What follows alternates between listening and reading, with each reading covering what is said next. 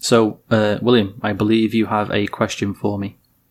Oh, I do, and I wanted to do it in a more private and romantic setting, but if you were a betting man...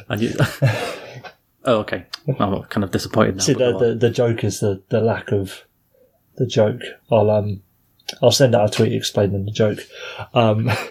If you were a betting man, and we have discussed betting numerous times on this here fine podcast, say every year you bet on, before the season starts, you bet on the winner of the Stanley Cup. Like say, last year you put a bit of money down. The Bruins are going to win the Stanley Cup at the end of the year. Say you did that and you got it right one year. That's fucking crazy, isn't it? That's mad. Come over with a boatload of cash next season, before the season starts, so there's no indicator of who's doing well or anything. You put on another bet. You think, I think Coyotes are going to win this year. And then, lo and behold, the Coyotes win.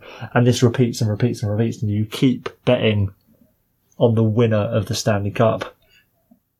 How long does that go unchecked?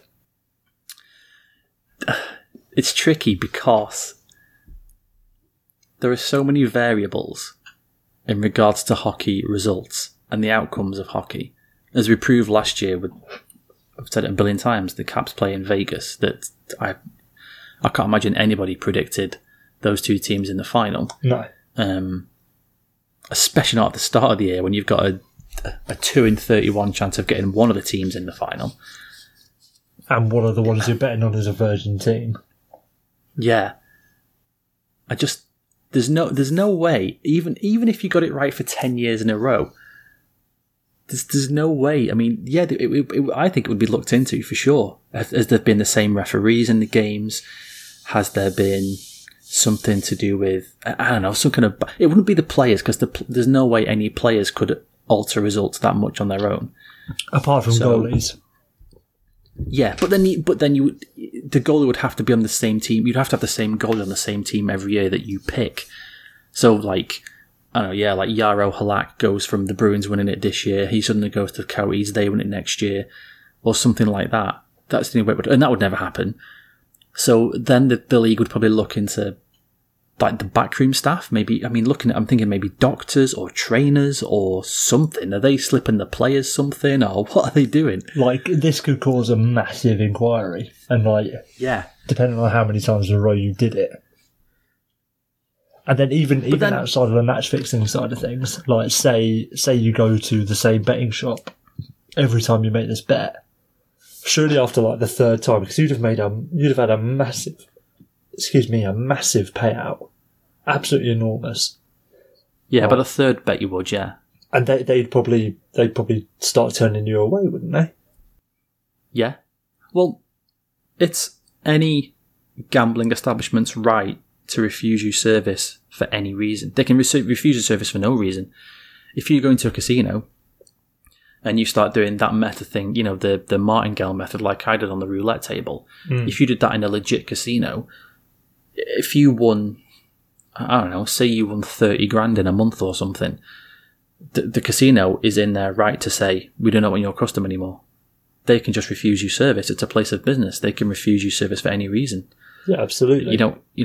So that's what would happen. If you were doing it online, that would be the same. They would just stop your account.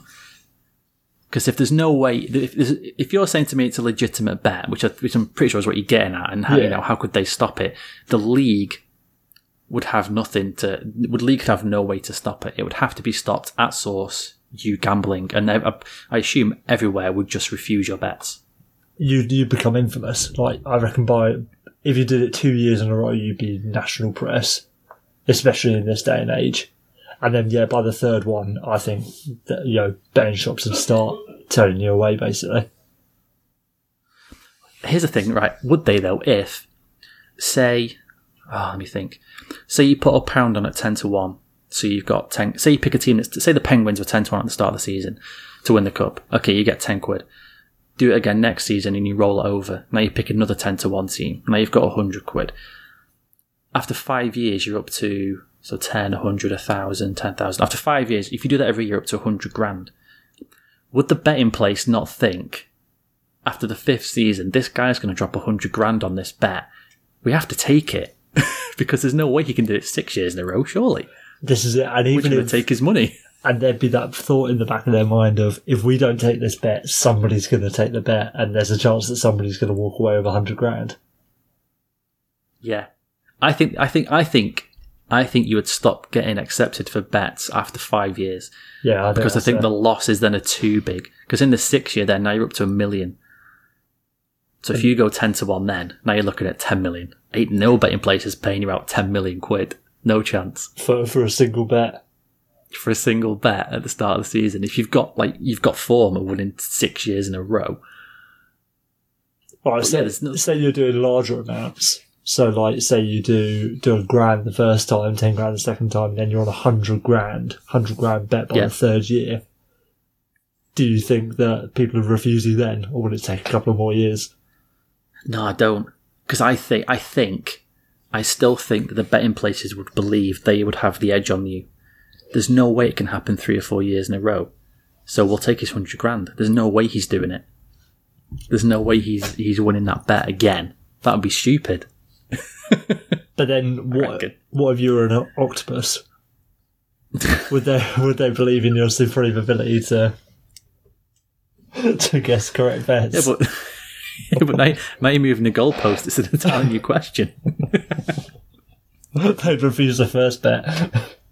Yeah. I think. Sorry, sir. He just taps a sign. Strictly no octopuses. Oh shit! I became an international law after. Where was he from? Was he from like Holland or something? Or? Oh yeah, that World Cup octopus. Yeah, that's what I meant. Not just some random octopus. I had no idea why you picked octopus. So, mate, I want to say, was it Germany? When was the last World Cup? I think it was Germany, but I thought it was in the German World Cup, so I wasn't sure whether I was mixing my getting cross wires. It could have been, but yeah, it was a few years ago, wasn't it? Yeah, they had the octopus predicting all the scores of the World Cup games. Are you telling me that you don't wake up every morning and instantly think about that time that the octopus got the majority of the World Cup scores correct? No, I don't. For me, that's the proof of a divine creator. We seem to be having this proof of divine creators every week now, don't we? We seem to be finding more and more ways to get people to believe in the good Lord above. It's subliminal. I did have a conversation with my dad earlier today, so maybe it's just been planted in my head. Yeah, it's seeped in. But yeah, in the league could do nothing. Because there's no way to. They would absolutely investigate the shit out of every single aspect of the bet, and they would be at the point where they're looking at even, I don't know, the bloody catering staff, and they'd have to investigate every single person on the staff, everybody, in case there was a weird link or something. But it would just be stopped at source in the end. Yeah, gambling places would just stop taking your bet, and that's what would happen. God, mate, it'd be a hell of a ride, though, wouldn't it? It would. Are you saying that you know the whole time you're going to win, or is it just a wing and a prayer every time for you? No, wing and a prayer. Some weird. It's like no match fixing whatsoever. You just have a gut feeling. I suppose though you've not lost anything, have you? Because if you just put it on from an original quid bet, you've actually not lost any money. You're not putting yourself in debt. You've just not got then the $100,000 that you thought you had, kind of thing. And if you're willing to bet it anyway, then clearly you don't care, do you? You're not that bothered. No, absolutely. But then I suppose after a couple, you'd start getting a bit of a, I've got the gift. I'm like the oracle. Happens all the time in betting. You get on a hot streak and then it's just wiped away. Imagine if you did an accumulator. Just one last little point on this. An accumulator, and you bet on let's keep it American, the Major Four. You bet the winner at the start of each season as part of a big accumulator. That'd be insane, wouldn't it? That's like country crippling money. It wouldn't be that big. It wouldn't be that big. No, do you not reckon? Depends who you bet on, though. No, because you have to look. It's the accumulative bets of each winner of each sport. So say each winner of each sport is, say the average is like 12-1 or something like that. 4 bets at 12-1. It's not 60,000 to 1. It probably comes out. I don't know what it'll come out about, but it's not as big as you think. It's really not, because there's only. It's a it's a 1 in 30 chance of getting it right. Even across all 4 sports, it's 4 out of 133 or something like that. It still works out at about a 1 in 30 chance. So it's not ridiculous odds. Yeah, but then say you took like absolute underdogs in each league and there's some freak season. Say you took like... You had the Sens this year. They were if you had like the Senators, the Browns... Cleveland Browns. Who's a crap basketball team? I don't know. I know Baltimore was a terrible baseball team this year. Oh yeah, if you had Baltimore and... Well, the Knicks. I know the Knicks are really good. Yeah, Knicks terrible. Yeah, Knicks aren't good. There you go. If you had all 4 of them and it's some freak season, all 4 of them come in, surely you get... And you put your mortgage on it. A decent whack. Yeah, just chuck 200 grand against it. Why not? But no matter how much you put on it, like, surely you'd get decent odds from that, wouldn't you? You would then, yeah, because you're looking at about 150. Well, the Sens, I think 175 to 1 or something like that at the start of the year to win the cup. For the cup, that's mad. So if they're all around there. So you'd be better off, if you wanted to make a ridiculous bet with ridiculous odds, you'd be better off betting on, like, player awards, wouldn't you? Yeah, probably. To do an accumulator, yeah. You'd be better off doing that. So if you did, like, if you did like Ryan Reeves to win the Art Ross, etc. Yeah. And then it all came in. That'd be fair. Yeah, I think you could legally set yourself up as a super bet then, couldn't you? That could maybe be a one-shot retirement bet. This is my one bet. I'm putting 500 quid on it. You could probably get a good few hundred grand out of that, I reckon. Easy. Oh yeah, definitely. Well, no, especially if you went for like complete underdogs on the player awards. Yeah, if you did the player one, that'd be ridiculous. Ryan Reeves has got to be 1,000 to 1 for the Art Ross, surely, if not more than that. Well, it probably caps out at 1,000 to 1, but yeah, he might be a contender for the Hart after this week. Let's. Foreboding. I suppose we should start a show then, shouldn't we? Yeah, we should really, shouldn't we?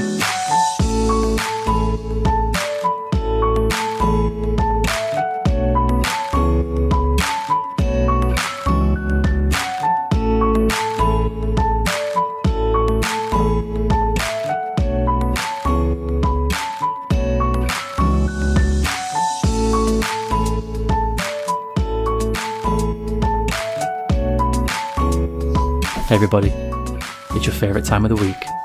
It is the Smooth Recap.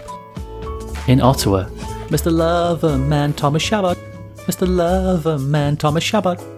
is the first defenceman since 2005-2006 to record 30 plus points, 3 games up to December the 1st. A 2 a.m. fire alarm disturbed most of the Minnesota Wild, except for noted Fat Controller impersonator Bruce Boudreau, who opted to stay in bed.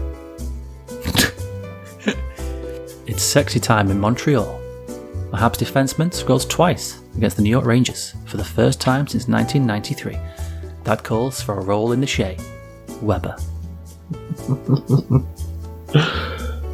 Ryan Reeves exposed his lack of geographical knowledge after a controversial hit on Tom Wilson, quoted saying, "That's what happens when you run into a lion in the jungle, despite the play occurring on a hockey rink in the desert."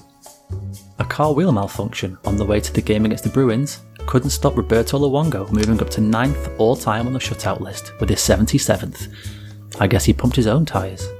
In women's collegiate hockey, Holy Cross defeated the number 5 seed Northeastern to break their 13-game unbeaten run. Holy Cross are in their first year playing in Hockey East and owned a -47 goal difference through 10 games. In Pittsburgh, Patman Hornquist blip blip blip blip blip blip gobbles up goals like they're ghosts that have just changed colour. He scores the fastest hat-trick in Pittsburgh Penguins history. Newly hatched Anaheim Duck Daniel Sprong exposed the true horror of being buried on the Pittsburgh Penguins depth chart, claiming his arrival in Southern California marked the first time he'd seen sunlight in a month. The Detroit Red Wings players have been naughty and deserve a spanking. Luckily, they have the Tampa Bay Lightning to make them dress up in nappies and clean the floor like dirty boys. A 13th straight defeat is evidence the Wings are just Tampa's spank machine. And finally, Colton Parayko does not take kindly to authority. telling a referee, "I can do what I want," after law enforcement instructed him to keep it moving. And that was your smooth recap.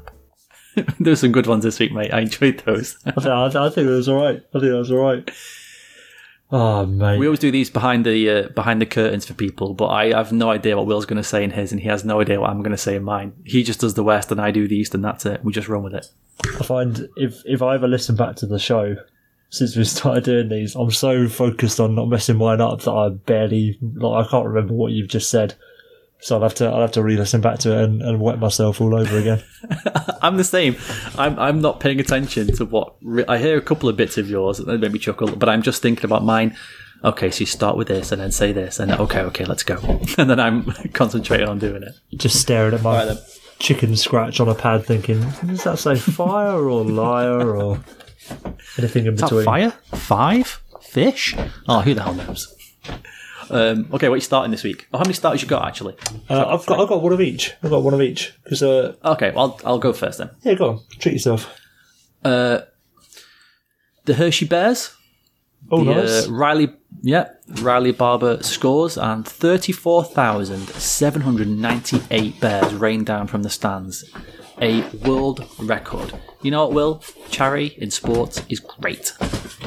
34,000 teddy bears as well. That's like... I don't know what the capacity is for the Bears rink, but what the average NHL one is 19,000, let's say, at a stretch. Yeah, about that. And that's assuming that they've got an NHL size arena and they've sold out that game, which they probably did. But that's, at my math stand, over one bear per person. Like, that's... Well, there was a thing on that some people had taken. There was a picture that somebody had put on Twitter about the event using the hashtag, had taken 200 bears with them. What the hell? How have you got 200 bears? That's padding the stats, if you ask me. It is a little bit. To be fair, though, I think if we cleaned up my daughter's bedroom of all the stuffed animals she doesn't play with anymore, she'd be left with like 5, and we'd probably take about 200 with us. She's got so many. It's just stupid. People have an issue when, say someone wins the Art Ross and there's a lot of power play points in there. I personally take issue with the team claiming the record when you've got one person bringing 200 bears. That's just... Yeah. It's not a very fair representation. I want the bears per seat stat, personally. We'll have to get onto the guys on the PDO Bearcast and see if they can provide us with that information. That's a fancy stat I can't even comprehend. So it's a bit too much tracking for me, personally. Yeah, it's fine. Go on then, you do yours. I'm going to start the only person who deserves to be started this week, and that's going to be Nick Offerman, more commonly known as Ron Swanson from Parks and Recreation. Ron Swanson, indeed. He's I don't know if he was a guest of honour or anything at the Hawks game this week, but he came out intermission wearing the new Hawks Stadium Series jersey with Offerman 69 on the back, which is always a power move. And he sunk the Scoro shot from halfway line. What more could you want? He did. And he has some really weird looking, like, old school 2-piece stick as well. So yeah, he did. Which he probably brought from home or something. There's just so many levels to this incredible moment of Nick Offerman. And to be honest, anything Nick Offerman related deserves to be started on any given week. Yeah, he is a fantastic man. A fantastic man.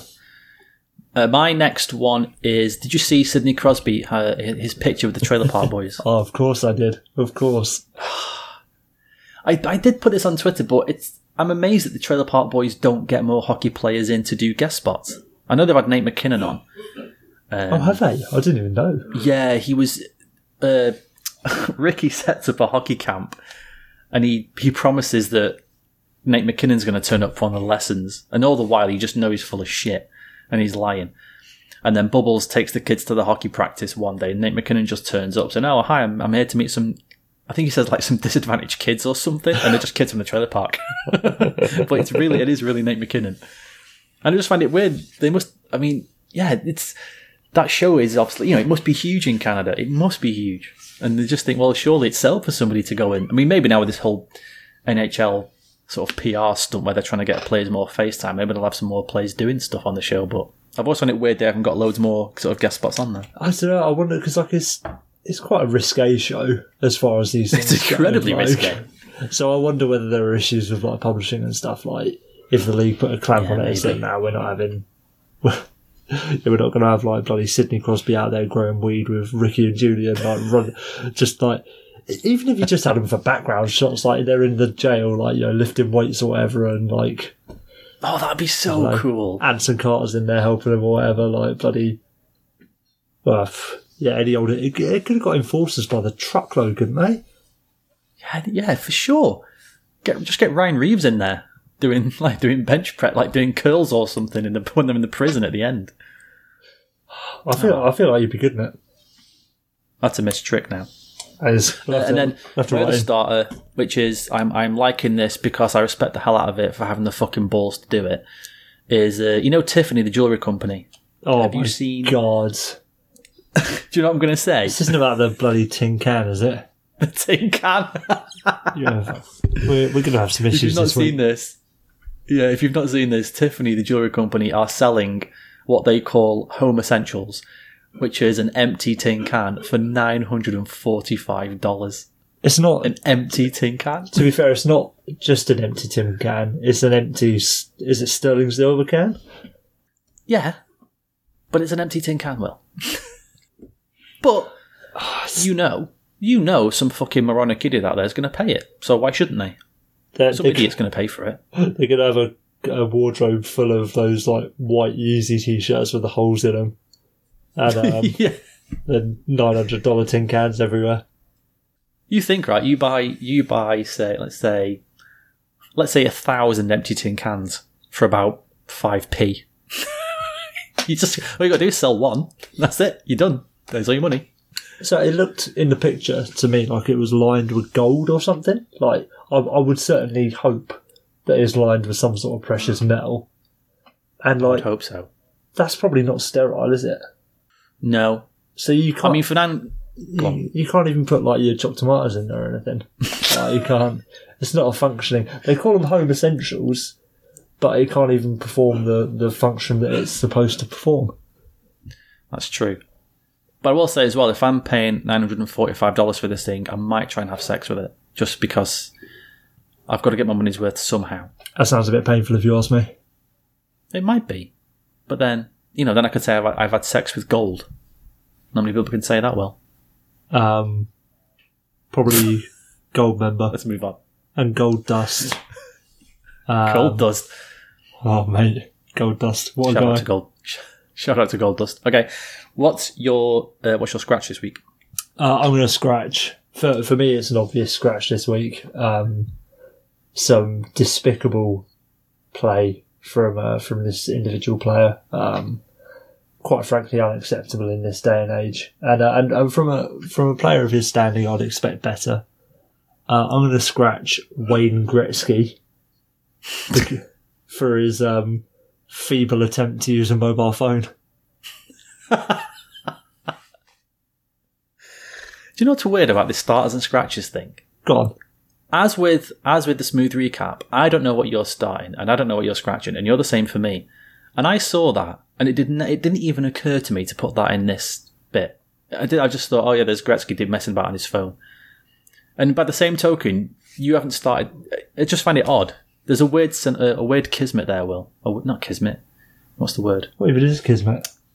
Maybe it is. Like a weird mental bond. But yeah, Gretzky was just peak dad. For like, I understand he's what, a 50-year-old man now, 55, however old he is. He's old. I get it. My dad can't use a phone well.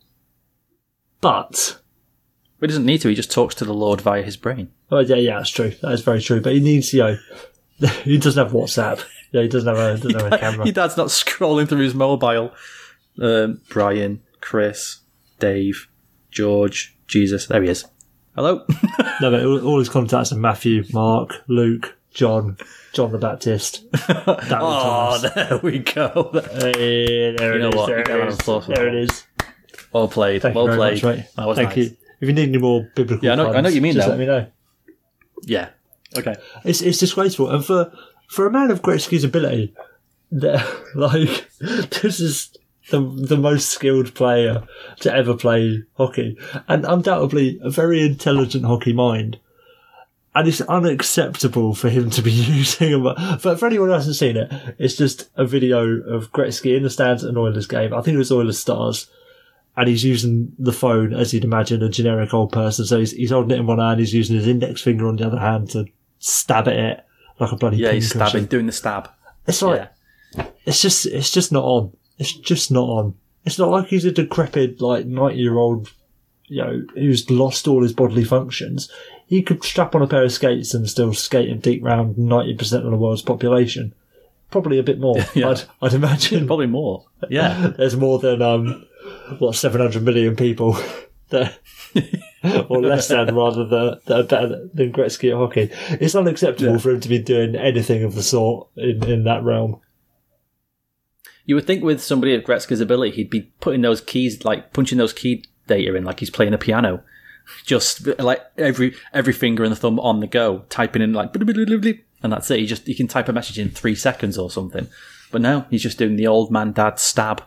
He can be as slow as he wants. I just want him to use it in one bloody hand. Is that too much to ask for out of you? Like, it's why they say, kids, don't ever meet your idols, because you'll be nothing but disappointed.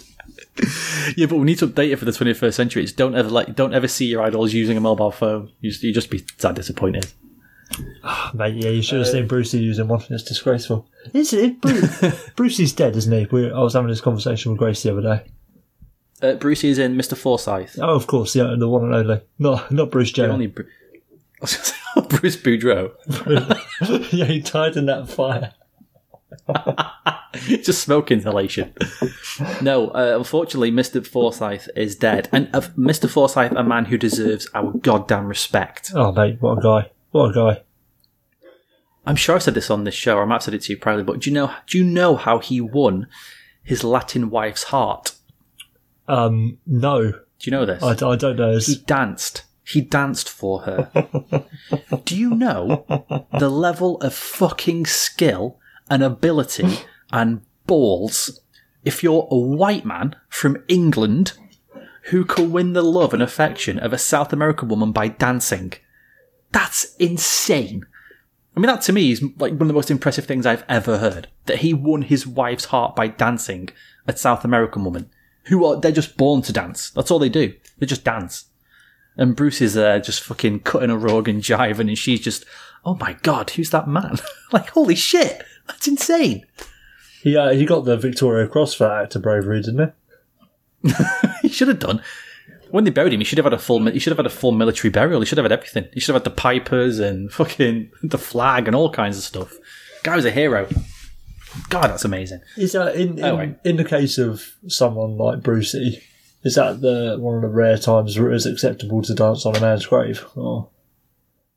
That's a good question. I'd imagine. Definitely dance near it. The police rock up and you can do the classic. It's what he would have wanted. As you always seem to say at everyone's funeral. No, that's just what it is. It's not what he wanted. He's dead. He has no cognitive thoughts anymore. His brain has ceased working. It's not what he would have wanted. He probably didn't think about this moment. He was probably more focused on being alive. I think so now. Anyway, my scratch this week, and I can't believe I never thought of this, but it happened to me this week. Is there a tenuous hockey link? Probably not, but I'll say it anyway. We can work one out. We can retrofit one. We can work one out. Actual scratches. I got a paper cut on my knuckle, Will, and I can't help but tell you, it might be one of the most painful things I've ever done. Which knuckle are we talking? Right hand, up yours finger, middle finger. Well, like the knuckle or like the finger knuckle? Finger knuckle. Oh, mate, where all that excess skin resides. Yeah. Every time I bend my finger, I go, oh shit, yeah, of course. And I keep catching on things. I'm banging on doors, like catching on my clothes. Fucking, I was doing something in the office, in the storeroom today at work, and a piece of cardboard somehow went straight into the cut again and made it bleed. I was just like, this is ridiculous. So yeah, my scratch, actual scratches. That's a pretty hardcore way to live. Yeah. tenuous. It is very better as well. I'll give you that. Tenuous hockey league. I'm going to say there. It's tenuous because hockey players obviously have been cut at some point. No. Sorry. Right. All right. That's a nice try though. This week. Who's winning the cup? See, I took a bit of liberty with this question, this format, this segment, if you will. Go on. And they're not going to win it this week. I think. Okay, go on. But in 2022, my man, the Seattle TBDs are going to win. Shit! That's what I picked. See, this is when you were saying earlier about how we always manage to avoid each other with. we don't on this. No, I would. It's like it all comes crashing together. It's perfect harmony. Yeah. So, Will, why are they winning the cup? Because they probably will. Yeah. There you go. I had that. I wrote, my winning the cup this week is the Seattle Frasers. You can't be recycling jokes. You can't be doing that. Sorry. What's that? Yeah. We already know expansion teams get ridiculous benefits from the draft because, as we saw, Vegas got all the secret stats that no one else did, because how else would they know that William Karlsson was a 25% shooter? No one else knew that, but apparently they did. How else did they know that Marc-Andre Fleury was actually going to be Marc-Andre Fleury from 2009? No one else knew that, but they did. So, pretty clear that Seattle are going to get all the same benefits as well, and they're probably going to win the cup. I feel like they're going to get extra benefits where they're going to come into the league off the back of a lockout. There's going to be a high chance that the other teams aren't going to turn up to the expansion draft because they'll forget. They'll submit their lists. Yeah, Seattle are just going to be able to run riot, run amok. They'll end up with like McDavid and Crosby on the same team. It's going to be ridiculous. It's like Canada in the World Cup when their fourth line centre's Jonathan Taves. You're like, oh, come on. This is ridiculous. It's bullshit. Okay, who's not winning the cup? Oh, yeah. Who's getting relegated? Who's getting relegated? Quebec City are getting relegated. They're going to get relegated so hard that they're not actually going to be a city anymore. We're taking Quebec Village. Centre Videotron. Is it Videotron? Whatever that new arena is where the Remparts play. Yeah. We're taking it away. That's it. It's enough. Sorry, Quebec. It's over. I'm going to put a pond back in. No, you could have the equivalent of a Sunday league sort of rink. Okay. Open air, seats 200. It's over. It's over. Which is a shame because you can't. Can you go further than a 30-second team? We'll talk about that in a minute as well. Oh, I suppose we will. Who's I'm annoyed at myself. Oh, go on. I'm annoyed at myself because I went with Seattle for winning the cup and then getting relegated. I didn't think about. I should have picked Quebec. That's the obvious joke. But after the week I have had, I've got to pick the Bruins. I think their window it's shutting rapidly. Oh no, it's all right. It's just swung back open with the acquisition of Jamal Smith. Jamal Smith, yeah, I just saw that. They can't, they got lucky last year because when Bergeron was injured, we've discussed before, Riley Nash went in and was absolutely fine, did an absolutely amazing job, and this time they've really struggled to find a person who can at least fill that spot. Who have they tried on there so far? Oh, they've tried Forsbacher Carlson, they tried Colby Cave, they tried Krejci against the Wings the other night. I mean, at the moment, Cassidy's just sort of thrown as much into that sort of first-line centre spot as he can and seeing what happens. And I get it. There's plenty of sort of defensemen missing. I mean, McAvoy's just come back off. He's just been reactivated today off IR, so that's a little bonus. But yeah, I just can't. Yeah, surely there you go. Surely, to an extent, between Marchand and Pasternak, I don't know if Riley Nash can do it. Anyone can do it, really. Well, no, it shows that I think you need a particular type of player. It can't just be a centre. It has to be a centre who can do a certain thing. Riley Nash, whatever that thing was, had that thing, and he could help them along. And they scored decent with him there, like Marchand and Pasternak, but they've really dried up without Bergeron being there. But what can you do? This week getting relegated, it's the Boston Bruins. Still heavy until Jamel Smith lands and becomes your new number one centre, and Of course. absolutely bangs it out. Yeah, exactly. Now, I guess then, as we go on to topics, we'll probably start, as we mentioned it, with the Board of Governors meeting and the Seattle... What are we going to call them? Kraken? What's your money on for the name? It can't be Metropolitans, because that's just fucking stupid. But they were the Metropolitans like 100 years ago, weren't they? Yeah, I know, but now there's a Metropolitan Division, and there's the New York Mets. So if you want to have an original name, you can't go with the New York... you can't go with the Metropolitans, because people will just call them the Seattle Mets. Yeah, I've got the list of potential team names here that were filed by the team that was putting the Seattle expansion together. Oh so shit! There you go. That's genuine speculation right there. Yeah, I've got Emeralds, Totems, Rainiers, Evergreens, Kraken, Renegades, Sea Lions. That's awful. Firebirds, Cougars. That's sexy. Eagles. Can't have that. Seals, Whales, Sockeyes. What is the fuck eyes? No, Sockeyes. The Seattle fuck faces. Now, for me, is a sockeye kind of fish or like what is it? Honestly, I don't know. Whatever it might be, it sounds a bit slurry, doesn't it? A sockeye. Let's find out. It's a kind of salmon. It turns out it is in fact a racial slur. Yeah. Let's have a look. Oh, Jesus, it means that? Well, I can't say that on the show. Oh my god. But you know what I mean? Like, it just sounds a bit salty. A bit untoward. Yeah, it is a bit. No, yeah, it's a kind of salmon. But it doesn't sound good, does it? This is it. I was going to say the combination of the fact that it does sound a bit close to the line, even though it's not, but it just sounds it. And it's not a very good name to start with. That would be enough for me to say, nah, veto that. Did you see the jersey that somebody put on Wyszynski's Twitter for the Seattle Kraken?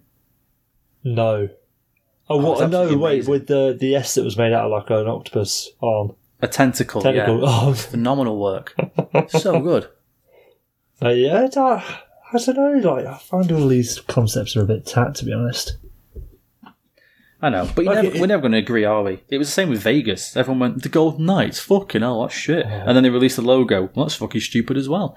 And now they're just Vegas and we just get along with it and it's fine. Yeah, it just is what it is. Like, yeah. So it's a shame though, isn't it? Like, that's that. And it's probably going to be, well, it might not be crap, but it might well be. It is hockey after all, though. Yeah, it's almost certainly going to be a little bit crap. I'm hoping it's not going to be the Emeralds. I think Emeralds is a bit it's just fucking shit, really. Raniers, not really about that. I think my money, I'm leaning towards Totems. I think it might end up as Totems, as there's that whole thing. Like, they've got the Thunderbirds there already as the WHL team, and there's a bit of a link to Native American history. Not that I know particularly well, but there you go. I'd put... Yeah, that's a good point. If they go for Totems, right. Yeah, it's not awful. It's not great. Kraken would be cool, but it won't be Kraken. It's a bit too 90s, really, isn't it? It's a bit, yeah. I think maybe, like, think about it now, maybe Kraken is just, it seems a bit try-hard. Yeah. I don't know why. I don't really like it. It's just a bit like... Yeah, that's absolutely it. It doesn't... But then I don't think many of the names really fit in that well. No, you're right. Unless they go for like Eagles or whatever, or if they go for Firebirds, that'd be a bit crap, wouldn't it? That's proper, like, yeah. But if you've already got the Thunderbirds, why not have the Firebirds? Yeah, but the Thunderbirds better than Totems. Yeah, but there's not really a link between the junior team, like, apart from geographically, but true. Yeah, it just sounds a bit like I'm 13 and I'm doing a creative team on NHL, whatever it is. The Firebirds. Yeah. I can't have Devil, that's already taken because I'm so cool and hard. I know, Firebird, that's cool. That just sounds a bit shit. Squaw! There you go. That's what a Firebird sounds like. So, this obviously leads to a realignment of the divisions. And my question now, Will, which was mentioned by Sean McIndoe on Twitter, is why don't they just move Arizona next season and have done with it? So it's just done. Yeah, I don't know what that's about, really. I think that's a bit of an indication that, like, the Coyotes do not want to move to the Central Division at all. For a cacophony of reasons, travel being an obvious one, but I think more importantly, the fact that the Central is a more dangerous division than the Pacific. And if I'm in John Jacobs' shoes, I'm saying, no, I want to stick in the Pacific for as long as possible. I'd imagine either the NHL just hadn't thought about it, or if they did, the Coyotes probably vetoed it and said, no, we're not going until we have to. There was some pushback, apparently, wasn't there, from Andy Barraway, the owner. He apparently he did say that he kind of put his point across, and Bill Daly just went, "Nah, mate, sorry." That was it. Yeah, about that, mate. No. Yeah, your name's not down. You're not coming in. It's not going to matter in the long run because they're going to become the Houston Coyotes anyway.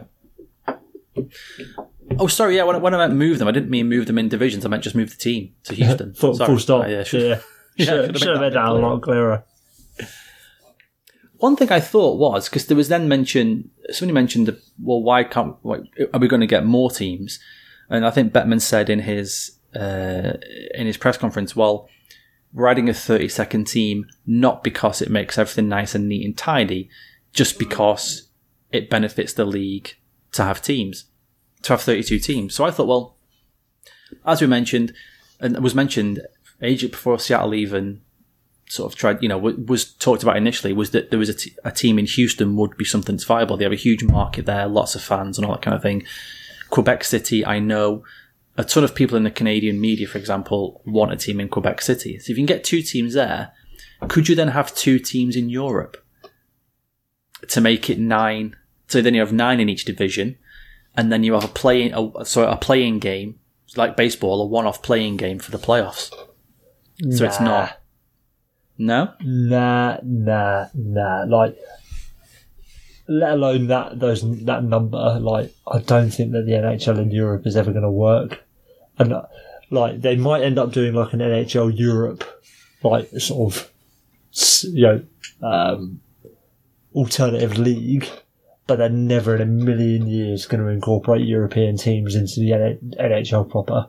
Never in a million years.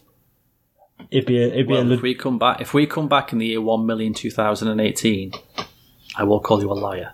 If there is one there. It wouldn't have happened within a million years, Dan. If they've started in 2018-19, that is, by my definition, after a million years, personally.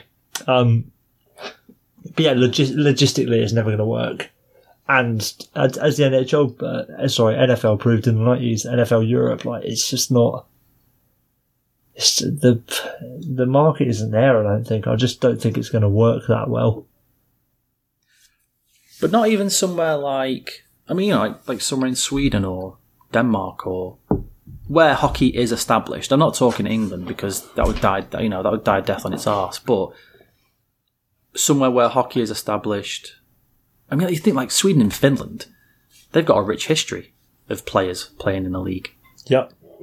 If there was going to be a team, you would put one. I would put, if it was me and there was a chance to have 2 teams in Europe, I'd have one in Sweden and one in Finland.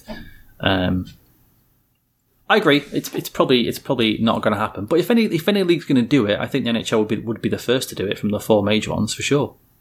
So what you're saying about Sweden and Finland already well established, that'd be the place to do it. It's a little bit different. But what if La Liga started up, La Liga England, La Liga UK. There's a rich history of players playing the sport in that country. There's a big following for it. Like, if you're gonna Real Madrid, London, Barcelona, Manchester, like, people aren't going to turn out for those games, are they? Necessarily. No, but it's not quite. It's not the same with football, though, is it? No, it's not the same, but it's a similar idea, though, isn't it? Like, you've got all these. Oh no, I agree. Yeah, all these fans, like big Frölunda fans, big Varho fans, all this, that, and the other. Name another Swedish team, maybe, if anyone can possibly do such a thing. But you know what I mean? Like, if you just suddenly put in, like, the Gothenburg Flyers, like, of the NHL Europe, like, people aren't going to come out to that. Like, they're still going to be Modo fans or whoever plays out of Gothenburg. Like, yeah, you're right. You're right. Something else? Anything else on Seattle for you, or you just wait and see now? Yeah, I'm interested. I don't know if it's been covered or not, but when are they going to have the expansion draft? Are they going to have it like after? So if Seattle are starting play in 21-22, but there isn't going to be any play in 2021 because of the lockout, are they going to be in the draft in 20 or 21? Good question. I don't know is the answer. I've not seen it. I've not seen any mention of that anywhere. Do you also know that Vegas is going to be exempt from the draft? Yeah, which is a bit weird. That's odd to me. Far away. Like, I get it when we were sort of expanding every other year, but yeah, I mean, it's going to be 5 years after they've started, like, and they've gone to the Cup final already. It's it's a bit unfair. Very odd. What else came out of that governors meeting? Eugene Melnick making the rounds again because he can't seem to keep himself out of the news, suing his business partner for $700 million. Oh, Jesus Christ. Did you not know it was that much? I didn't know he was doing such a thing at all. All I knew is he wasn't at the Board of Governors meetings. It's the obviously the redevelopment of the Liberatum Flats area where Ottawa were looking to get an arena sort of put in downtown, as well as all, sort of housing and all that kind of thing. And it's all failed. So Mr. John Ruddy is being sued by Melnick. John Ruddy? 700. Yeah, exactly. Yeah, not that John Ruddy. No one's going to get that joke apart from maybe 10 people. But so Melnick's suing him for it all falling through. But now someone's, I got the name here somewhere, a third party. This sounds like the most shellest of shell companies ever. Devcore Canderel DLS Group announced it would be interested in taking over the project, which would then include an arena for Ottawa, which they need. Curious. Why? What are you thinking? I don't know, it'd just be interesting if the Senators get a new arena, wouldn't it? It would. And Gary Bettman said he's a bit annoyed that it's not being sorted out because he stepped in, didn't he, with Edmonton and Pittsburgh and sort of helped them facilitate and move along and get things done. And I'm wondering if he's thinking. He said that he wouldn't step in if he didn't need to. And he said that Melnick has assured him that he can make Ottawa work where they are now, which is the liest lie since a massive lie was told, because it's not working at the moment. And if Ottawa are not playing as well in the next couple of years, it's going to get even worse and even worse, isn't it? That's the ownership equivalent of backing your coach, saying, this is our guy, we're going to stick with him to the end. It's a vote of confidence. Oh, would you look at that? The end is half an hour from now when we've got another press conference. Yeah. There's NHL at the moment on arenas. Arizona's looking for somewhere. I mentioned Andy Barroway before, the owner. He's looking for a partner to help him, I don't know, try and get the team sort of going again. And maybe he's losing money, I don't know. There's a Calgary arena situation as well. I was just it's really weird that this is something that seems to happen all the time in hockey. That just arenas we need an arena. Like, what? You never see. Let me try and think. I'm thinking like even middle table football teams. Like, all right, here's a case. Tottenham need a new stadium. Okay, so they just go and build a new stadium. Whereas hockey teams, it's all finagling and wrangling, and this guy doesn't want to do it, and now there's fucking litigation, and why? Why can't these hockey teams just have an arena built? And I don't get why there's not more like you think Arsenal got 300 million from Emirates to name it the Emirates Stadium? Is that about right? Something like that? Surely there's got to be some sort of sponsorship angle there where you can get some sort of funds raised. And it's got to be relatively... I don't know if it is cheaper to build a hockey arena than a football stadium. It must be. I don't know, it's smaller, but football stadiums are open area. Oh, no, it has to be more to build a football stadium. Yeah, of course. The only difference is there's a roof. That's it. But you're underestimating how much a roof costs. But then you've got to put in all the facilities for like freezing the ice and stuff, haven't you? But that's the same in football. You have to put under soil heating in, so you don't get the frost. It can't be that much difference. It can't be that much difference to heat the ground than to freeze the ground. Oh no, definitely more difference. No way. No way. 100%. 100%. That's like saying a bloody, like, you know, I'm sure a little plug-in heater uses the same amount of energy as a fridge, right? Yeah, it doesn't, but it's not going to be amazingly different. You've got a 200-foot hockey rink or 110 yards of grass. Yeah, but you've just got to, it's easy to heat things up. It's hard to freeze them. I'm not sure. If you have a background in heating or freezing things, please get in touch at 2 Brits 1 Puck. if either Mr. Freeze or... who's like there's that Firefly from the DC universe. There you go. There we go. Yeah. Oh, if you want to get in touch with us, please do.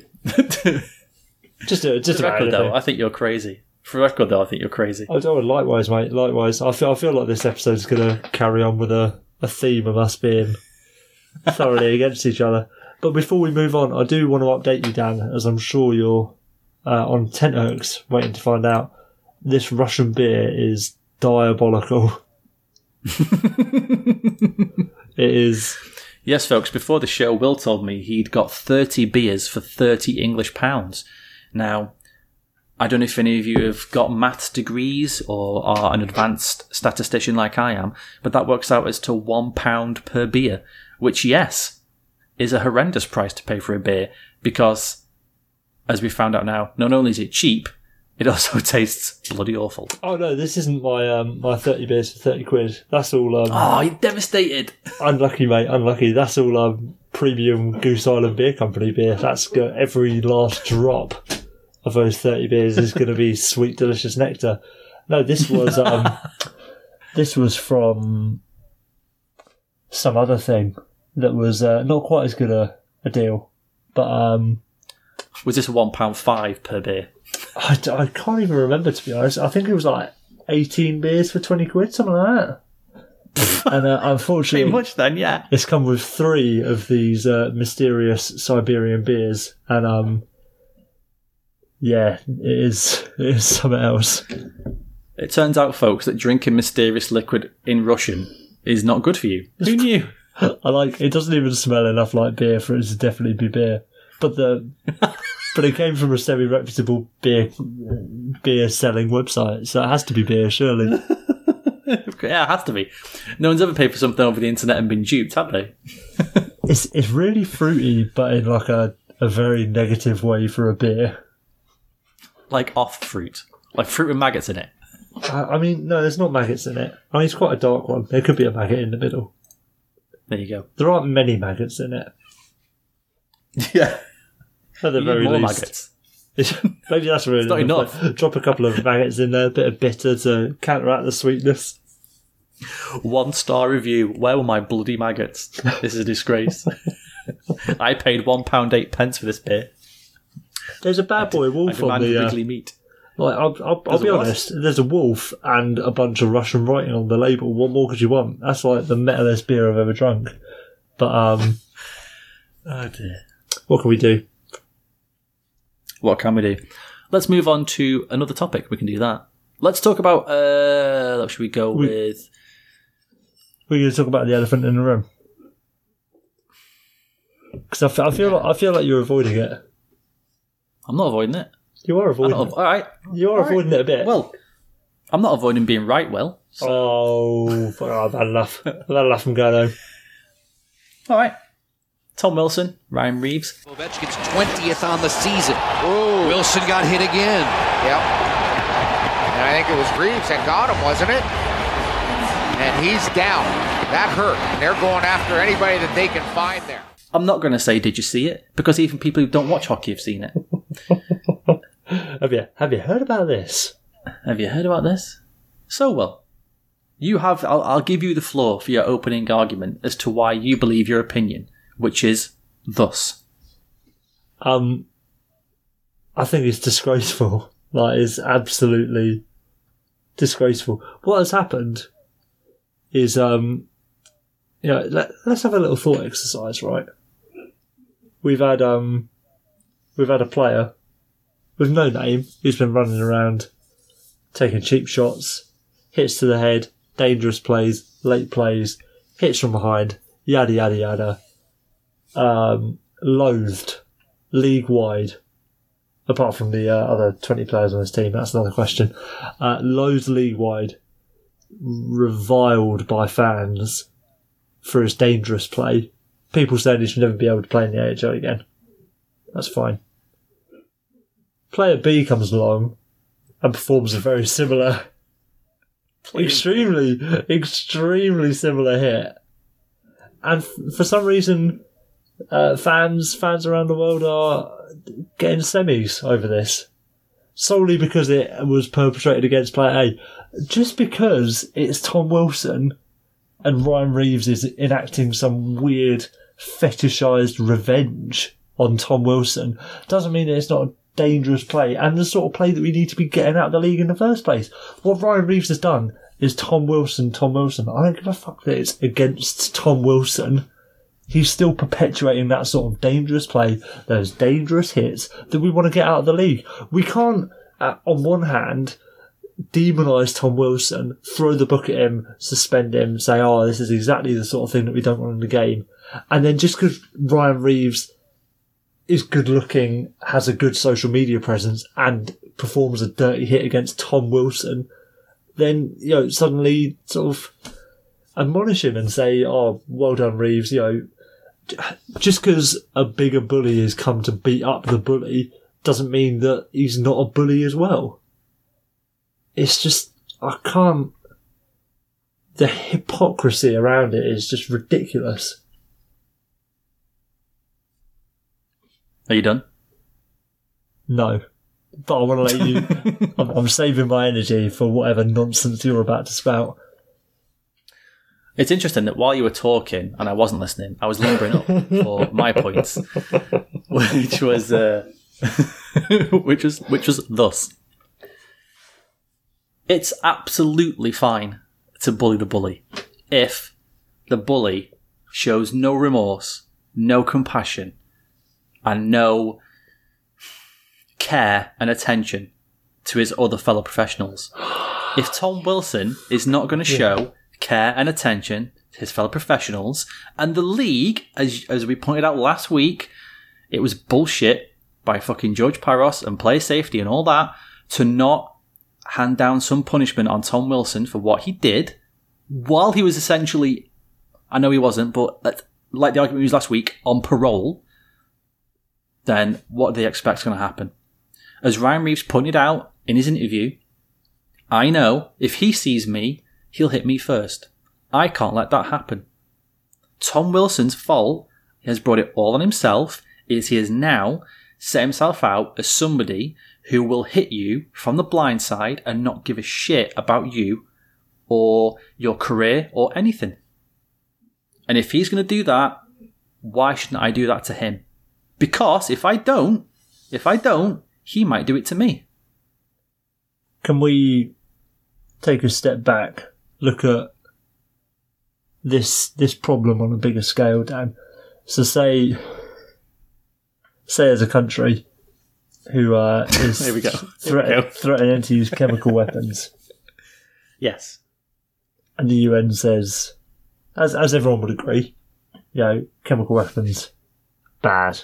We don't like chemical weapons. That's naughty. And then they suddenly turn around and say, in order to stop you from using chemical weapons, we are going to unleash chemical weapons upon you before you do it. What sort of a deterrent is that? Like, what sort of way of enforcing the law is that? Like, because you're providing more example of the use of that sort of force. And then, the person who's then been victim to that sort of thing is, right, this is how you behave when you are, the ruling class or whatever. All Ryan Reeves has done in this situation is shown Tom Wilson, right, this is what people do. There's another example of people doing it. I might as well carry on doing it because it's a thing. I don't think I could disagree more. If I tried. Alright, here's the thing. We're not looking at it as in Ryan Reeves ran over someone else. Now, if you want to use a chemical weapons analogy, that's fine, okay? But you would have to say you would only use chemical weapons on that one person.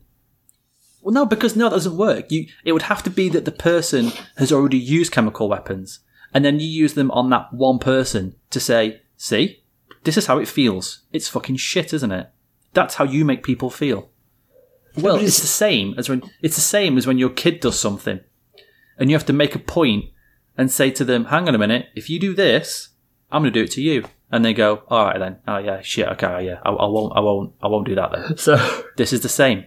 So your daughter, she's at school, gets into a fight, hits another kid in the face. You're saying you take her home and you lamp her one on the chin. So no. If my kid at school hits another kid in the face, and the teacher tells her off, and she gets a lesson at home, we have a big chat, blah, blah, blah. She's suspended for a week. You can do like this is direct. You've really shot yourself in the foot here. You've really Plaxico-Burrished yourself with this because this is a direct comparison. She gets sent home for a week. And then I say to her, you've learnt your lesson. Yes. You won't do it again. I'll try to be a better player. I'll try to be a better daughter, sorry. She then goes back to school. And 3 days later, she pushes a kid over. And the kid falls on their face. If another kid then walks up to my daughter and smashes her in the chops, that's her fault. That's her fault. She deserves it. Tom Wilson. I don't want to. Am I going to say? No, I'm going to say it. I'm tripling down on this. He deserved that. Because he does not give a shit about any other player in this league. Clearly. Well, if it wasn't for the fact, right, if Ryan Reeves did it to Ovechkin, to prove a point to Tom Wilson, that's really stupid. And I would say, yeah, that's a stupid thing to do. That's a really dumb idea and a stupid idea. But because he's done it to the guy who did it, I'm fine with that. You deserve that, Tom Wilson, because you're a fucking prick. And you have shown no remorse and no care or attention to anybody. So why should any other player show the same care and attention to you? Oh, but then, this is the problem. You can't just isolate it to certain players. If we want to get... You absolutely can't. No, if you want to get dangerous plays out of the game, if you want to get head hits out of the game, if you want to get blindside hits out of the game, if you want to get fucking anything, you can't just then say, oh, well, if the goons want to do it to each other, that's absolutely fucking fine. Because it's not going to stay in that isolated little bubble. Tom Wilson has already proved this. And Ryan Reeves going out and blindside hitting Tom Wilson is again, I'm repeating myself, but clearly it has to be done. It's perpetuating that sort of behaviour and those sort of actions on the ice and thus making it more acceptable because it happens more regularly. If you want to get rid of head hits and dangerous play, you have to get rid of it for everyone, no matter who's performing the hit, no matter who's receiving the hit. I don't care if you put Scott Stevens back out there and then put Eric Lindros on there and say, right, give him a fat shoulder to the chin in centre ice. No, it doesn't work that way.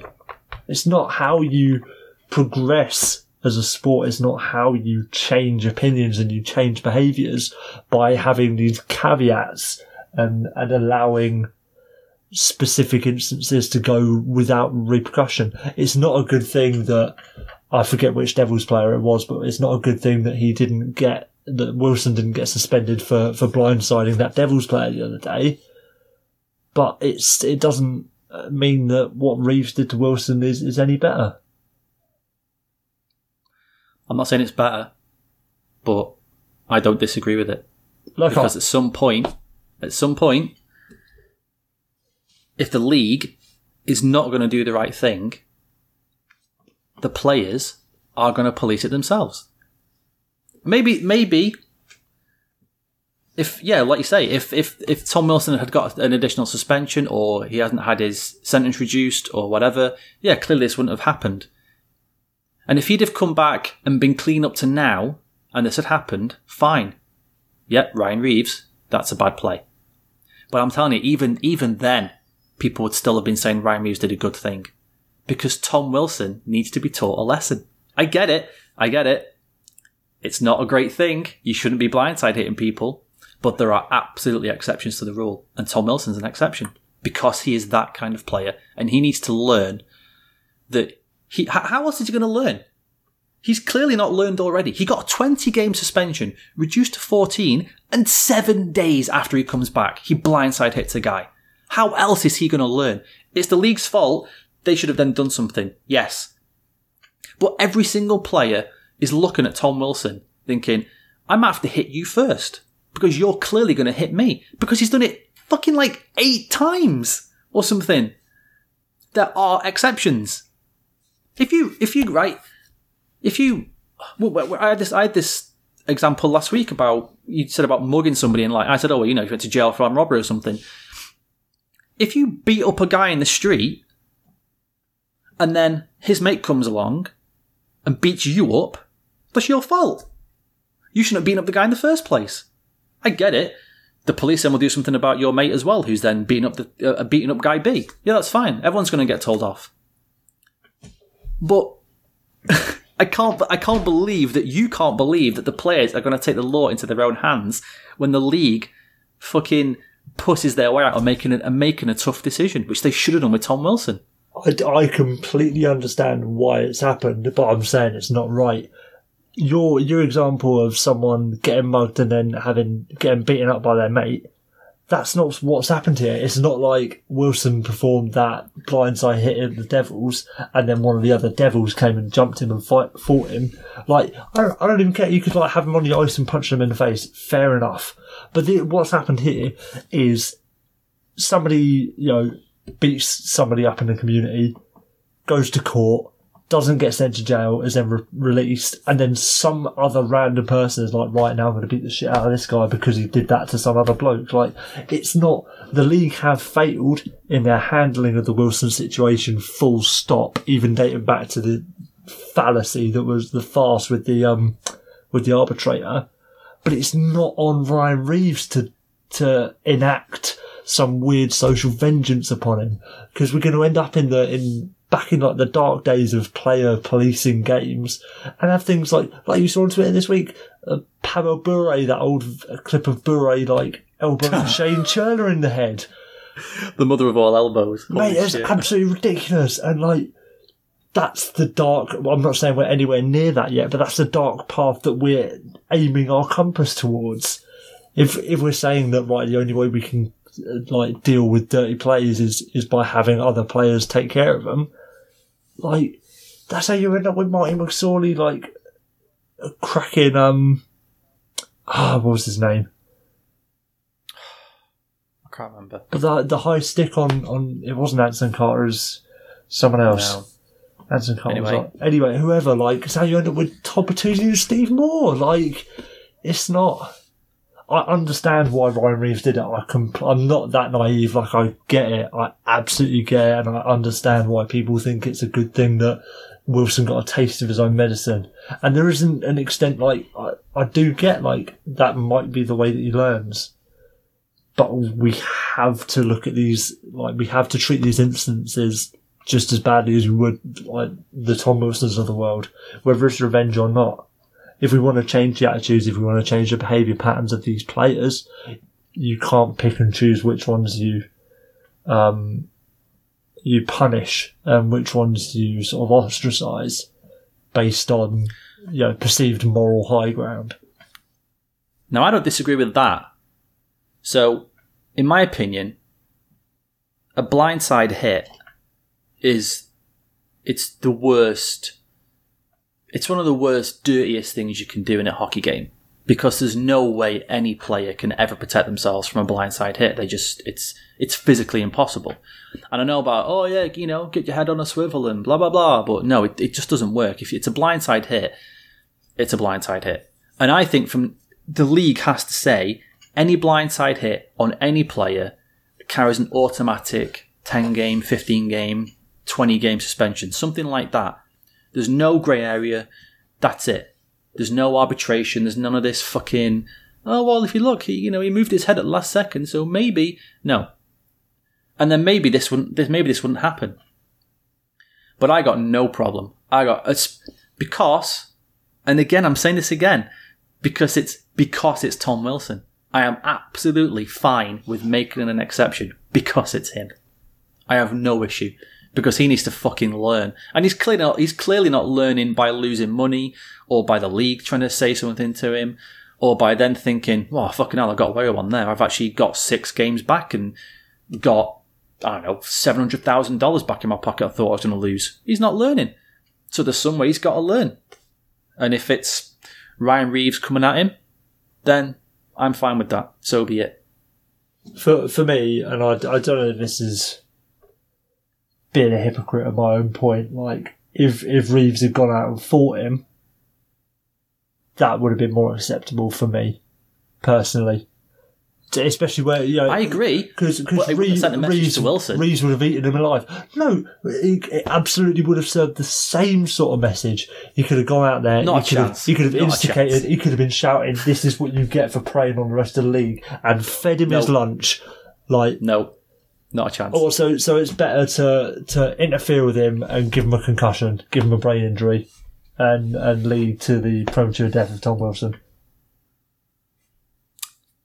Sorry. I don't want to say it. I don't want to say it. But I'm really close to saying it. Like, fighting him would not have served the same purpose in any way. Because this is something we've said before, and it's crazy. A fight in hockey is just a fight in hockey. That's nothing. Everyone plays fight all the time in hockey. Not as much now as they used to, of course, but they still fight in hockey. And if you fight Tom Wilson, Tom Wilson got in a fight. All right, big surprise. But you blindside hit him. Now everyone's taking note. And I will say as well, Will, you might be the only person I've seen who's not said, I know. Hooray! Like, Ryan Reeves, you're the best. They're talking about setting up GoFundMes if he gets fined. That's how much they love this stuff. They're so happy with it. Mad, mate. The world's gone absolutely mad. I can't. It's only because it's Tom Wilson. There's no doubt about it. I know, absolutely. And like I said last week, when he didn't concuss, there was no problems with God, I feel so terrible forgetting that Devils player's name. But mate, there was it was a blindside hit, but it was like back shoulder, blah, blah, blah. But there should have been an exception made by the league in that situation. There should have been an exception, and they should have said to Tom Wilson, "Are you fucking kidding me? Here's another 10 games." And if the arbitrator wants to fucking reduce it again, fine, we'll get a different arbitrator. Because you are just taking the piss now. And he's taking the piss so much. The players must be thinking of every team, not just Ryan, not just the Golden Knights, but any team must have saw that and gone, yeah, that's what you fucking get. That's what you get. And that's what all the fans did, because it's him. Only because it's him. And if next week Ryan Reeves blindside hits fucking, I don't know, Sam Bennett or something, yeah, I'll be calling for his head. Because it's, that's hypocritical, I get it. But there's exceptions to every rule. Tom Wilson's the exception to this rule. Absolutely. It just feels like a loss of reason on behalf of the hockey community. And yeah, I'm in the minority, but yeah. There we go. Listen, right. If say your dad's walking back from like his job or something. Okay, he's walking back from the church or something, and somebody sets to him and like really roughs him up, like breaks a couple of ribs, gives him a black eye, breaks his arm, blah blah blah. And you're like, motherfucker. So you tell somebody you know about this. That guy then goes out and beats up the guy who attacked your dad. Is part of you not thinking, good, I'm glad you beat that guy up. Because you hurt somebody who, and I'm not, again, I know Ryan Reeves isn't close to any player, but it's like, it's a player, the players, you know what they're like? You know, they're all together and it's a weird little, isn't it? fraternity, yeah. Even if you play for different teams, you see it at the All-Star game and stuff. It's not like none of them want to talk to each other or don't. They all talk to everyone else. There's no, oh, there's Kana. Oh, Burnsy, how's it going? Oh, cool. Oh, there's Marshy. It's none of that. They all talk to each other. It doesn't matter what conference you're in, what anything you're in. It's like you say, yeah, it's a frat. And it's just become, because of the spinelessness of the league and not making an exception, Tom Wilson's now become the exception where it's okay. And you would think, right? Yeah, fucking good on you. Because it's about time that piece of shit learned. After, like, the 6th time or something, he has to go in front of player safety in a year. Like, I do get it. And yeah, in that real world scenario, there would be a part of me that thinks, yeah, good, you got what you deserved. And to an extent in this, I completely get the idea of Tom Wilson deserving it. And there even is a part of me that does think, like, yeah, he got what was coming to him. But it's not right. It isn't right at all. And especially, like, in this microcosm, this sort of micro ecosystem that we have in this league of 700 players. Only 700 people are allowed to play in this league. You are able to control that environment. You're able to affect the change in behaviour and mentalities much more than you are in the wider world. And I just think, yeah, if we're trying to promote a safer game, it's got to be a safer game for all. It's just not Ryan Reeves' responsibility as much as it is, and I understand, like, you know, he has good intentions and all that, and there is a righteous element to it if you want to look at it through that sort of lens. It's just not. A wise man once said, Dan, an eye for an eye and the world goes blind. And a blindside hit for a blindside hit, and the whole world has CTE. Thank you, good night. I agree with what you're saying. The league should be, like, knocking these things out, and they shouldn't have. Oh, I suppose. Jesus. They should be sending hit squads of goons up from the AHL. In this year's draft, you can only draft players who are 6'7" or taller. What you're saying is Gary Bettman should have run Tom Wilson over with his car outside of the Capital One Arena from behind. And then got Milbury out of the back to beat him with a shoe. Of course, the league should be taking care of players delivering blindside hits. And the fault of this, even coming to this, as I've said, is the league's. And they should have absolutely done something after the Devils hit by Wilson. They absolutely should have done. Because it was, once you do that and nothing happens, you're marked, man. Because players are going to think, shit, there's Tom Wilson, I better do something, he's going to get me. If you just, do you know what I mean? If you're skating around the rink and if you're skating around the rink and you know Tom Wilson's behind you, it doesn't matter how tall you are or how big you are, because he's not going to come at you for a fair fight, is he? He's just going to come at you from behind and knock you into the boards or something, or knock you face first onto the ice, and he's not going to care. And he's going to be like, oh well, another suspension. Oh well. And at some point, the inmates are going to revolt and start running the aside. And that's what's happened. And it's the league's fault. It is the league's fault this has happened. Because they should have made sure that Wilson wasn't anywhere near a rink anyway.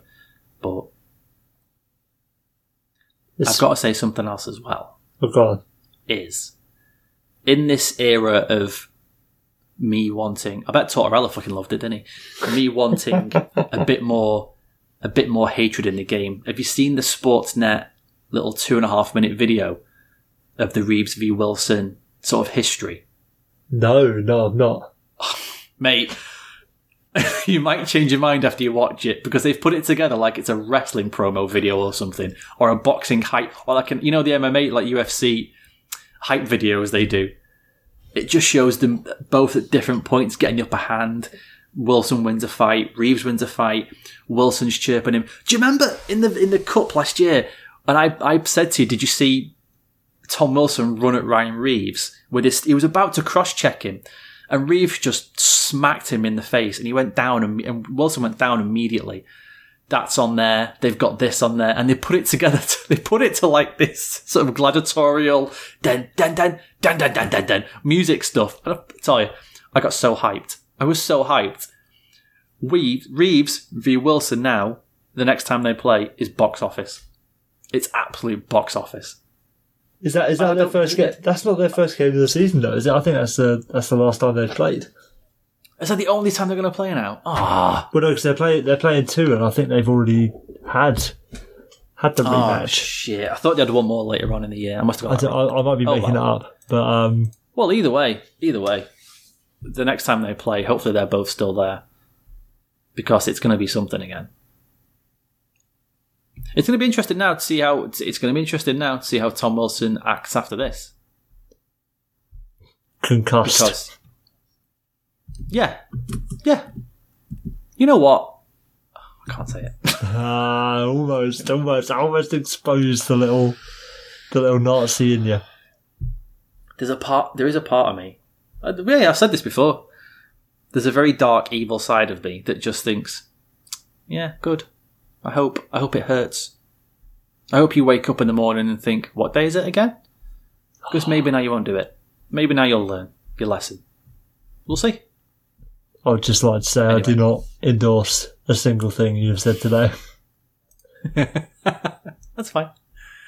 That's fine. I'll live it. I'll live with it. I don't mind. Nah, they're done for the season. No more Caps nights, unfortunately. Shit. Somebody pick up Ryan Reeves in a trade, please. For the love of God. Penguins. Just fire him around the league. Yeah. Just send him around. I'm on a tour.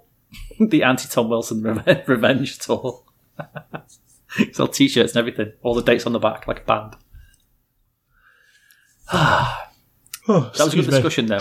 That was fun. I feel like that's our first fight of this relationship. It might be, yeah. I'm sure there's been something else. Nothing as big as that, though. But that was good. I enjoyed. All right, next thing. Chuck Fletcher is in. He was the favourite, and he's there. God, like... There's been some tough breaks. There have been a few performance issues, so clearly there's been some instability in goal. And I think if we can get some guys healthy, perhaps that could be an antidote to that, where we can get that consistency back. But it is a small sample size. Sometimes it's not what people want to hear, but 25 games is not even a third of the season. We have a lot of runway left here. So we have an opportunity, this group, these coaches, these players, all these staff members, we all have a group to find a way to push and make the playoffs, and that has to be our goal. I mean, we're right there. We're a few points back, but we're as strong as any of the teams right around us, and hopefully we can find a way to become a very good team as the season moves along. You said last week, didn't you? Really? They're going to with Chuck Fletcher? And I said, well, there's other people. Nope, they went with Chuck Fletcher. You don't seem so enamoured with this choice. Just like this guy got fired less than a year ago for not being able to get a team over the hump, and you're fucking hiring him for a team that can't go over the hump. Like, I don't. It's just laughable at this point. Why would you hire Chuck Fletcher? Why? He's managed to create the most impressively mediocre NHL team that has ever existed, and he did it while signing two of the worst contracts in the history of the league. Like, there's got to be a million people out there who are better at this job than Chuck Fletcher would be, and yet for some reason Chuck Fletcher's got it. It's just they apparently interviewed like 7 or 8 people. But the report came out. I cannot remember. It might have been in Elliott's blog, but it said that he was the clear favourite immediately. That it was more his to lose than anyone else's to win. And they interviewed other people over the phone or via video messaging, whereas he got an in-person sit down. Hey Chuck, hey Paul, how you doing? Hey, all that kind of shit. Right. How are the kids? And the ball and chain. My wife, don't talk to me about my wife. And all that shit. Whereas everyone else is just, hello there, who are you? Like he was always going to get the job. I think this has got to be the worst hire of the season. It is odd. Yeah, but it's really odd. He's not even going into a bad team either. He's going in, we said last week, Ron Hextall did a really good job. He's got a young core. He's got good players. He's got all this cap space. He's got prospects coming out of the wazoo. Like, yeah, which he said he's not going to trade. Which is apparently where Hextall went wrong. What is he going to do? What is he going to do then? Like, I know, what's he going to do that Hextall didn't do? Apart from maybe somewhere try and find a better goalie before fucking Carter Hart gets in there. Jesus Christ. Like, I'm gobsmacked, Dan. I'm absolutely gobsmacked. Because he's friends with somebody, isn't he? I can't remember who it was, but he's friends with somebody in the ownership group. It might have even been Paul Holmgren, I think. But he knows somebody from somewhere in the ownership group, and that's why they got him in. It seems to have gone away from coaches now. Like we discussed ages ago, didn't we? Well, they don't want to give coaches a new job because they've got to show them around the building, and they'd rather just get an old NHL coach who's not coached for a bit because he just knows, oh, okay, I'm a coach. This is what coaches do, instead of coming up with new ideas. And now it's kind of seemingly happened here. They haven't sort of looked beyond anything else other than who used to be. Yeah, Chuck used to be a GM, didn't he? Yeah, we'll get him then. That's fine. The thing for me though is like if you get sacked as a GM, which Fletcher did, it's not like his contract ended or anything. He got outright sacked as a GM. That's basically saying you were shit at controlling every aspect of the team. You know what I mean? Like if you're a coach, you've got a reasonable level of like. I didn't have the right team put together for me. I was just a victim of unlucky bounces or bad goaltending, whatever. If you're a GM, like you are the head of the ship, you're the captain of the ship. If you're getting sacked, like you have done an objectively bad job, and especially to have been sacked within the last calendar year and then get rehired. Like it's not like. Chuck Fletcher was a GM 3-4 years ago, and he could say, right, I've gone away, I've learned the error of my ways, I've been doing some studying, I've changed my approach, yada, yada, yada. He hasn't. No. He got sacked in June for being a shit GM, and for some reason he's now been rehired 6 months later in the hopes that he's going to suddenly become a good GM. Like, it's just baffling. Absolutely baffling. And it wasn't like teams are clamouring for him either. He was working at the Devils in one of those fucking made-up jobs, wasn't he? Like assistant to the travelling secretary or some bullshit like that. One of those just, I've heard of you, let's make up a job for you. Okay, thanks. It wasn't like teams are like, oh my god, Chuck Fletcher's free? Shit! We better fire our GM immediately. No. He's just pottering around New Jersey, bits and bobs. Yeah. And I think the last little kicker to this is like, Chuck Fletcher did Dick all as a wild GM. Like, it's not like he got fired because he was a renegade and he was making these wild trades, risking it all sort of thing. No, again, they're a very mundane team. He built a mundane team that played mundane hockey and, unsurprisingly, performed to a mundane level. He's not going to suddenly come in and be like, I'm going to trade Claude Giroux for Chris Tierney or whatever. You know what I mean? Like, he's not going to be a radical. Yeah, like Craig Leopold calls him into his office. Here's a problem, Chuck. You're just too progressive, okay? We just can't cope with these ideas, all right? I'm sorry. It's too much. The team can't keep up with you. You need to move on. You're such a genius that we just can't comprehend these ideas of what you're suggesting for this team. So I'm sorry, we've just got to let you go. We need somebody more boring in. I'm sorry. No. It's totally the opposite. Fucking hell. I feel like I could have done it. Get Wayne Gretzky in there. Wayne Gretzky can't use a mobile phone. Get him in there. He'd have done a better GM job than Chuck Fletcher will. That'll be the kicker. We need to see Chuck on his mobile. If he's doing the old man dad stab, I'd say, fuck, I knew it! I knew it! So explains it. He never did anything because he didn't know how to send an email. Also this week, I guess we could have talked about this before, after we talked about Wilson and Reeves, was Tyler Bertuzzi thinking for some reason, I'm just going to punch this man in the head who's in front of me. Now here's the play. Great play by Calvert. Now he goes up. Green comes across. Nice hit. He goes to take his stick. Now watch what happens. They won't give him his stick. He's going out. Now they're... Look at that. Larkin. So Matt Calvert gets hit into the boards along the wings bench. He goes to leave, but Dylan Larkin grabs Calvert's stick. Calvert doesn't realise. As he goes to leave, he kind of gets pulled back a bit. Calvert then realises Larkin's got his stick, so tries to yank it away aggressively. Larkin then pulls Calvert into the bench. A couple of the Wings players sort of grab him and pull at him like he's an extra from Village of the Damned or something. And while he's sort of leant over the Wings bench being pulled on, Tyler Bertuzzi just thinks, well, I may as well punch this man in the head who's in front of me. Why not? Will, your thoughts on this? I mean, we've all been there. There's been an undeniable opportunity to punch what amounts to a stranger in the face. And you have that internal moment of, well, it's now or never. I'm either going to punch this person in the face now, or I may never get the chance to punch this person in the face ever again. And you just have to give in to that primal instinct. Yeah. But the thing that did it for me, and people have undoubtedly seen 1,000 slow-mo replays of Tyler Bertuzzi punching Matt Calvert in the face, is the way that he lines up like he's fucking Captain Falcon doing the Falcon punch from Super Smash Bros. He gets his entire, like... I can't... He's like a bloody boxer that has 10 minutes to line up his punch.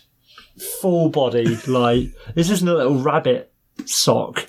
It's a proper... Bam. It's a good punch. He almost... To me, like, he almost couldn't believe his luck. Oh my god, there's a free head right here. I have to punch it. This is my lucky day. And he just starts windmilling his arm, goes around 10 times, and then kapow! Just fucking blast him in the chops. He was insane. He was one step removed from doing an entire 360 wind-up for this punch. Like a roaring elbow or something. Fucking mad. For Bertuzzi, that was like Game 7, overtime. You got a yawning net in front of you. No, that was his equivalent. It's like, oh, wow. I suppose I better punch Matt Calvert in the face, isn't I? This is my destiny. Yeah, that's what he just... And it's true. If you've not seen the punch, it's not just a little jab. No, he fully can't believe it's his... it's like his lottery numbers have just come in. He's like, yes, free person's head right here. I mean, I'll tell you, Will, I can't honestly tell you the amount of times I've seen a man's head in front of me and thought, well, I've got to punch it. I have to punch this right now. Especially a man who's been piled on by 3 of my other friends. Because that's what happened. Another thing I absolutely love about his video is the way Mike Green rushes in to defend his teammates from causing further damage to their fists. Yeah, it's like, right, I better go help him. You get out of there, Matt Calvert. Stop headbutting my teammates' fists, you animal. It's true. It's like, shit, that's Matt Calvert. I once saw him take out 7 guys. It's like John Wick. Maybe Matt Calvert's John Wick. Mike Green just thought, fuck, I better get in there. I once saw him kill 7 guys with a pencil. If there's 8 of us, he hasn't got a chance. That's a rookie beating Matt Calvert up. I better protect him. Yeah, I better go and help him. Like, was that... All I've seen is the videos of him getting punched in the head. Was there anything that contributed to it, apart from him having the audacity to exist? I've not seen anything. I've not seen anything. The only thing I saw was the 15-second clip of him, like say, trying to get his stick back and it not working, and fucking hell, it just escalates from there. Mate, I want to see what happens when someone gets checked into the Detroit bench. Like, is Tyler Bertuzzi just going to jump on him and start like double axe handling him in the face? It just comes off the top like a flying elbow.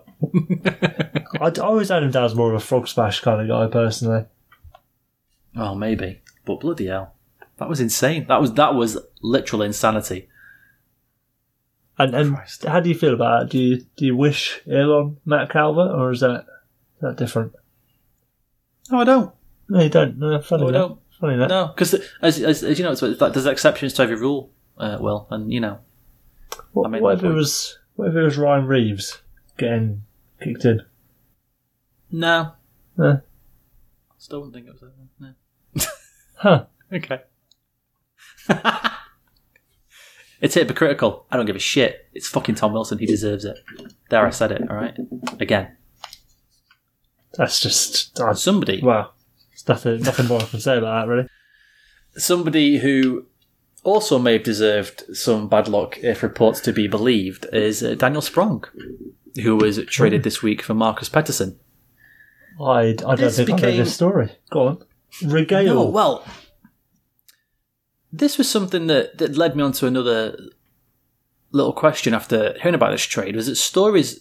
I read a couple of things that came out after that Sprong had a huge attitude problem. Oh. Somebody posted up his card that the scouts fill out on players, and it was, he's really cocky, he's very arrogant, but that happens nowadays, he's very cocksure, that kind of thing. There was another instance where a reporter said that some of the older Penguins players had made him take an Uber instead of being on the team coach from the hotels when they were playing games. No. So there was definitely something there. They basically stopped, like Mike Sullivan played him for 3 minutes or something against, I want to say the Oilers the other night. I could be wrong, but he was in the team, but he was benched essentially for the whole game. He played 3 minutes and 30 seconds or something like that. A great player, no doubt at all in his ability. I mean, Spronger, I think it was Charlottetown, was over a point per game, and I think he was almost exactly a point per game in the AHL as well. So he's absolutely there in terms of talent, but he only played 42 games in 3 seasons with the Pens. So there's clearly something about him that didn't sit right. So he's basically first, actually. He's Samir Nasri, basically, is what you're trying to tell me. Lassana Diarra. I guess so. What other cocky French players can we think of? I don't know. I don't know. That's interesting. That is thoroughly. I haven't heard about any of this, but I mean, I can understand it. You're gonna get someone like that. Even in such a reserved culture as hockey is, like, you're gonna end up with someone of that sort of demeanour.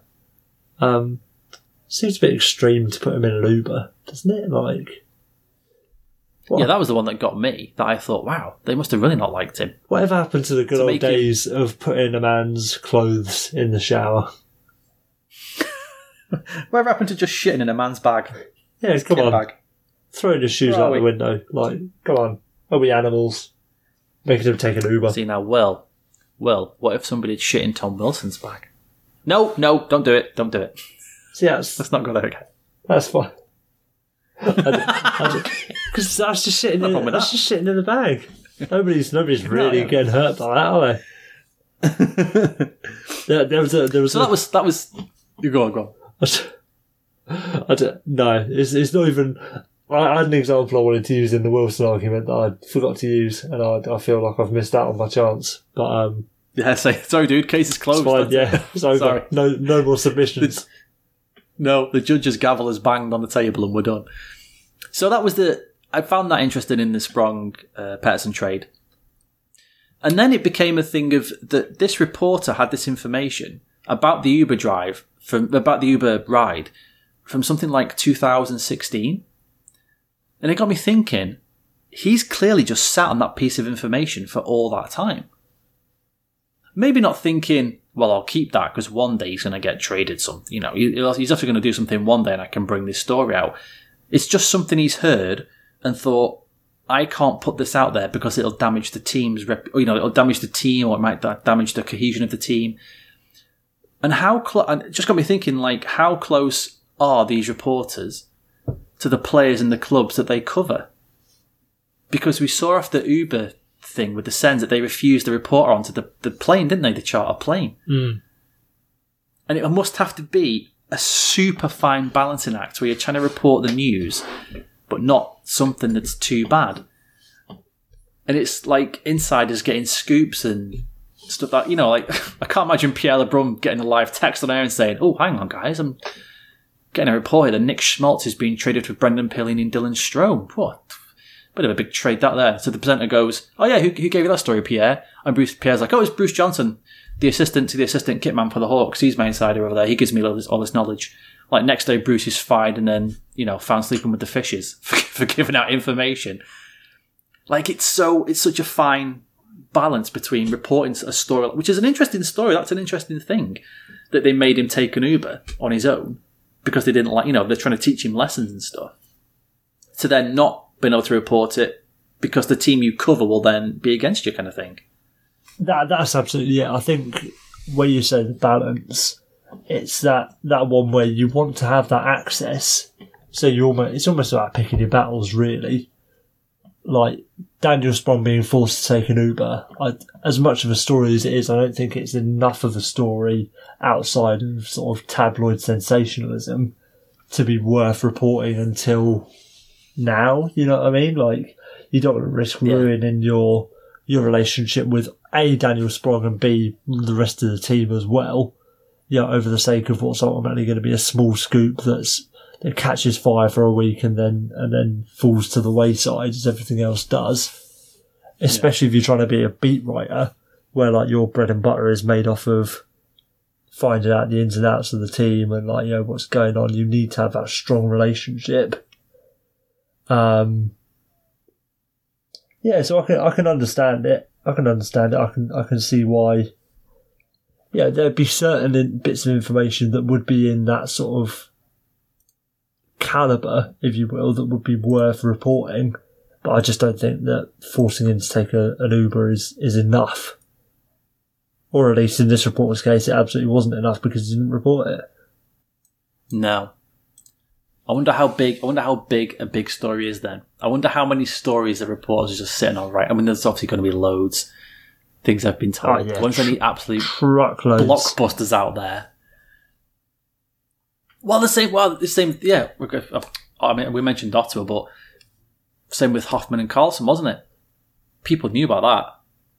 And it was always said, well, you know, there's some discontent, maybe some of the players, but we didn't really know what was going on. No. And then it turns out it's that. Fucking hell.